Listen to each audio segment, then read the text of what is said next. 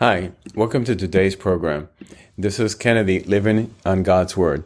Today we're going to be reading Exodus chapter 2 from the Jesus Bible NIV edition, review key takeaways, and our session with a prayer. The birth of Moses. Now a man of the tribe of Levi married a Levite woman, and she became pregnant and gave birth to a son.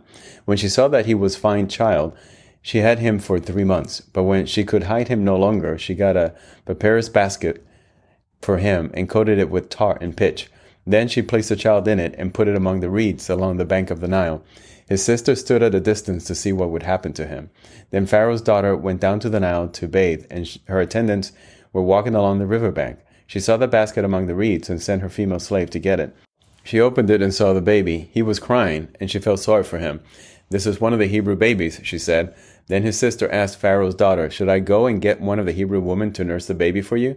"Yes, go," she answered. So the girl went and got the baby's mother. Pharaoh's daughter said to her, "Take this baby and nurse him for me, and I will pay you." So the woman took the baby and nursed him. When the child grew older, she took him to Pharaoh's daughter, and he became her son. She named him Moses, saying, "I drew him out of the water." Moses flee to Midian.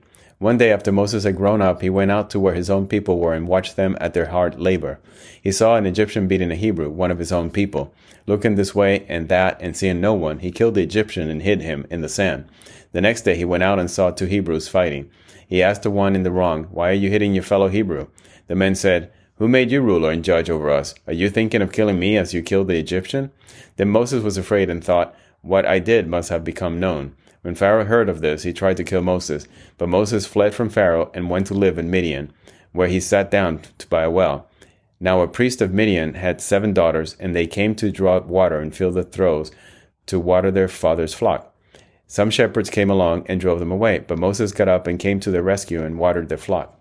When the girls returned to Reuel, their father, he asked them, "Why have you returned so early today?" They answered, "An Egyptian rescued us from the shepherds. He even drew water for us and watered the flock." "And where is he?" Reuel asked his daughters. "Why did you leave him? Invite him to have something to eat." Moses agreed to stay with the men, who gave his daughter Zipporah to Moses in marriage. Zipporah gave birth to a son, and Moses named him Gershom, saying, "I have become a foreigner in a foreign land." During that long period, the king of Egypt died. The Israelites groaned in their slavery and cried out, and their cry for help because of their slavery went up to God. God heard their groaning, and he remembered his covenant with Abraham, with Isaac, and with Jacob. So God looked on the Israelites and was concerned about them. So here we continue to see Moses as he grows and becomes a young man, a young leader, has a conscience, identifies with his people, exacts retribution on an Egyptian that is mistreating a Hebrew. Because of this, he has to run away in order to escape the wrath of the Pharaoh. And he meets a Midianite woman, ends up marrying her, and has a family. By this point, the Pharaoh has passed away, and we're just set to see the next step in this unfolding story. So let us pray. Father God, thank you once again for your word of wisdom. Thank you for your guidance. Thank you for showing us in Exodus how you protected your people and then also delivered your people to the promised land. And every one of the events, we can see your hand guiding this story, guiding your people and taking them from enslavement to freedom one step at a time. You're guiding each and one of their steps, tiny steps. And just like them, Lord, we are not just made in your image, but we are your children, and you are taking care of us, and you're guiding every step that we take. While we may not see the master plan, neither did the Hebrews that were enslaved in Egypt. They did not understand what was unfolding before them. All they felt was the pain and agony of their enslavement. And we too sometimes can groan and focus only on what's going wrong, but we don't see the master plan. We don't understand how protected we are, how grateful we should be, and how we need to trust you with our hearts 100%, in our mind and our body, and know that you will deliver us. Know that you have a higher purpose for us.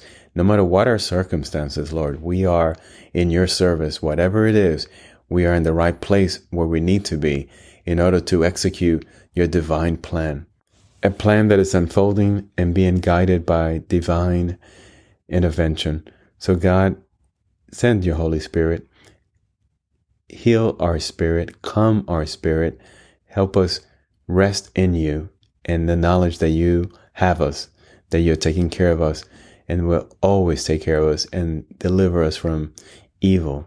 Lord, we know no matter what happens to us, that we are in your kingdom and nothing that happens is wrong, is everything as it should happen by your plans. So we trust you, Lord, with our lives and with our salvation. We ask this in Jesus' name. Amen. This concludes today's reading and interpretation of Exodus chapter 2. We hope that you will join us again tomorrow. God bless you.